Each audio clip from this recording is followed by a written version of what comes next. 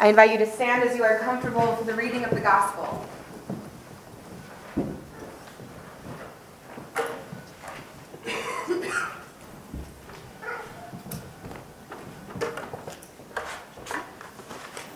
From Luke chapter 2.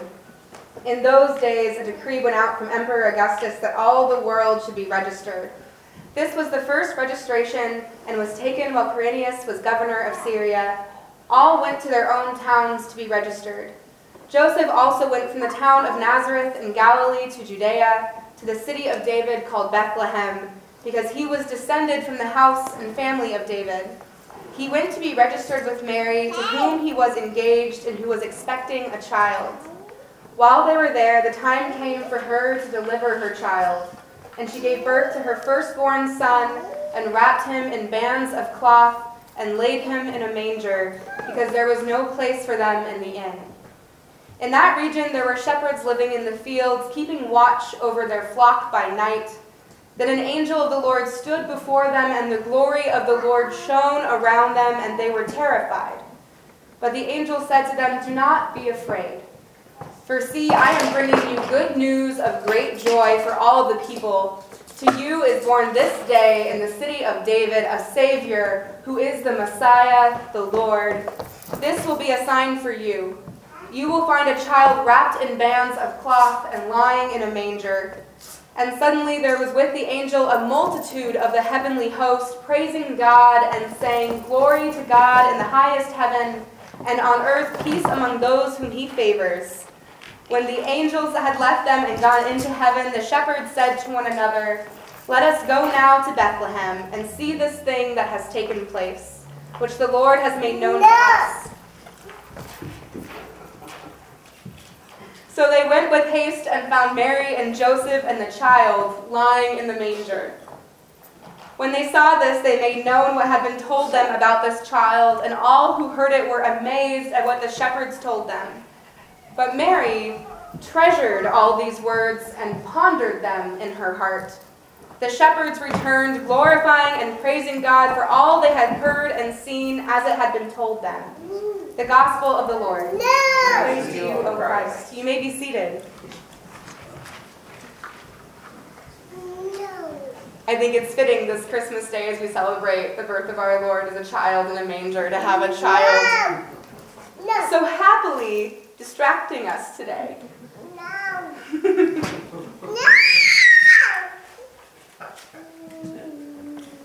Merry Christmas.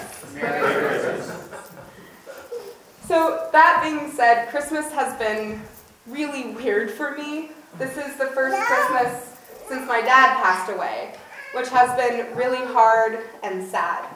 This is also the first Christmas where my daughter Hadley has any idea that anything is going on, which has been wonderful and exciting. As you can see, she is wearing every piece of jewelry she got in her stocking today. I think for a lot of us, Christmas can kind of hold this tension.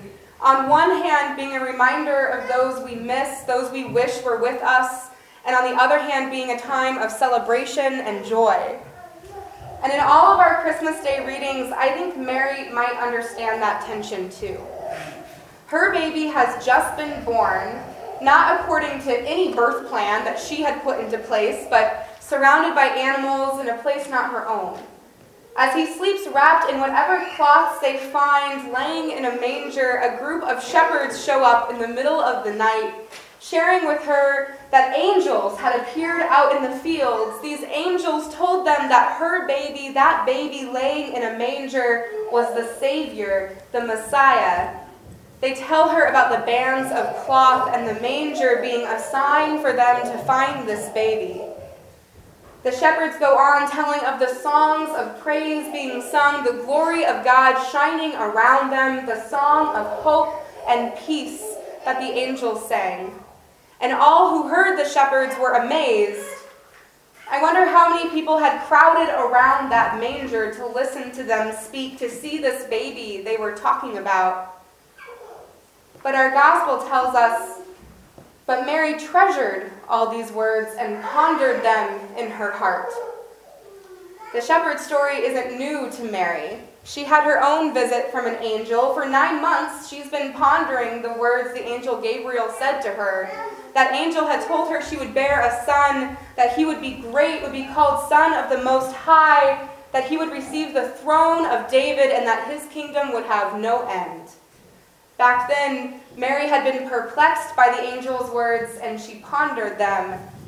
It wasn't until she went to her cousin's house that she understood, that she sang her own song of greatness of God and wondered about this new life that was growing inside her. And now that baby is born, that Son of the Most High, born not in her home, not surrounded by close family or loved ones, but in Bethlehem, surrounded by strange shepherds, sleeping not in his new blankets, but in bands of cloth, not in his mother's bed, but in a manger where animals ate.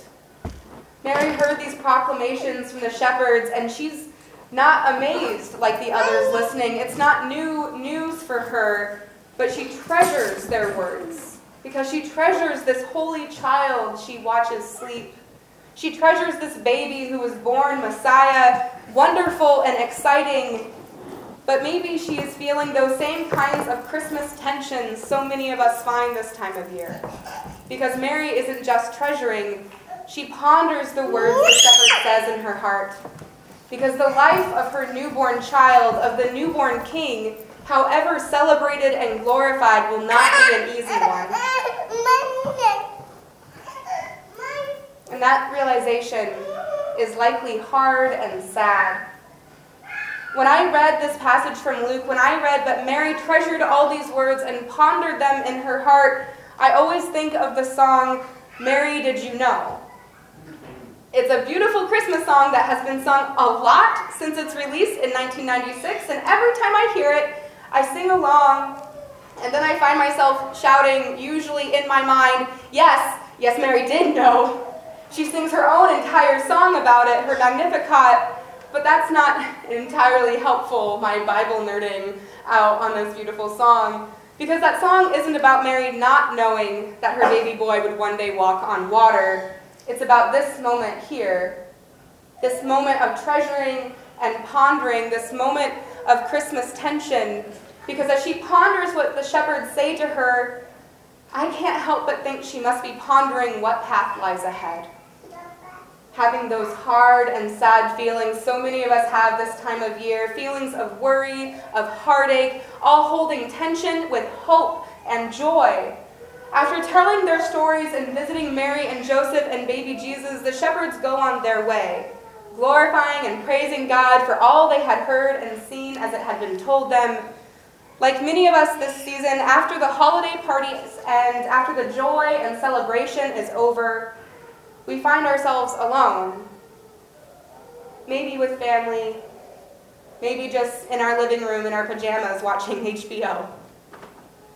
We find ourselves holding that weird feeling of joy and heartache. I wonder if after the shepherds left, Mary felt that way too, as she held her baby boy, treasuring him, treasuring the miracle that this tiny baby would bring salvation to the entire world, pondering what all that might mean for him, pondering what grief may lay ahead in her heart. There may not have been room at the inn, but there is room enough in Mary's heart for both the treasuring and the pondering. There is room enough in our hearts for both the joy and the heartache.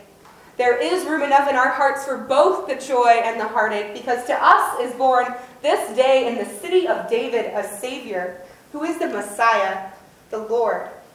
One who comes to bring peace in the midst of our tension, who comes to bring joy in our heartache, who saves us not because of anything we do or have done, but according to God's mercy, to God's grace, to God's love.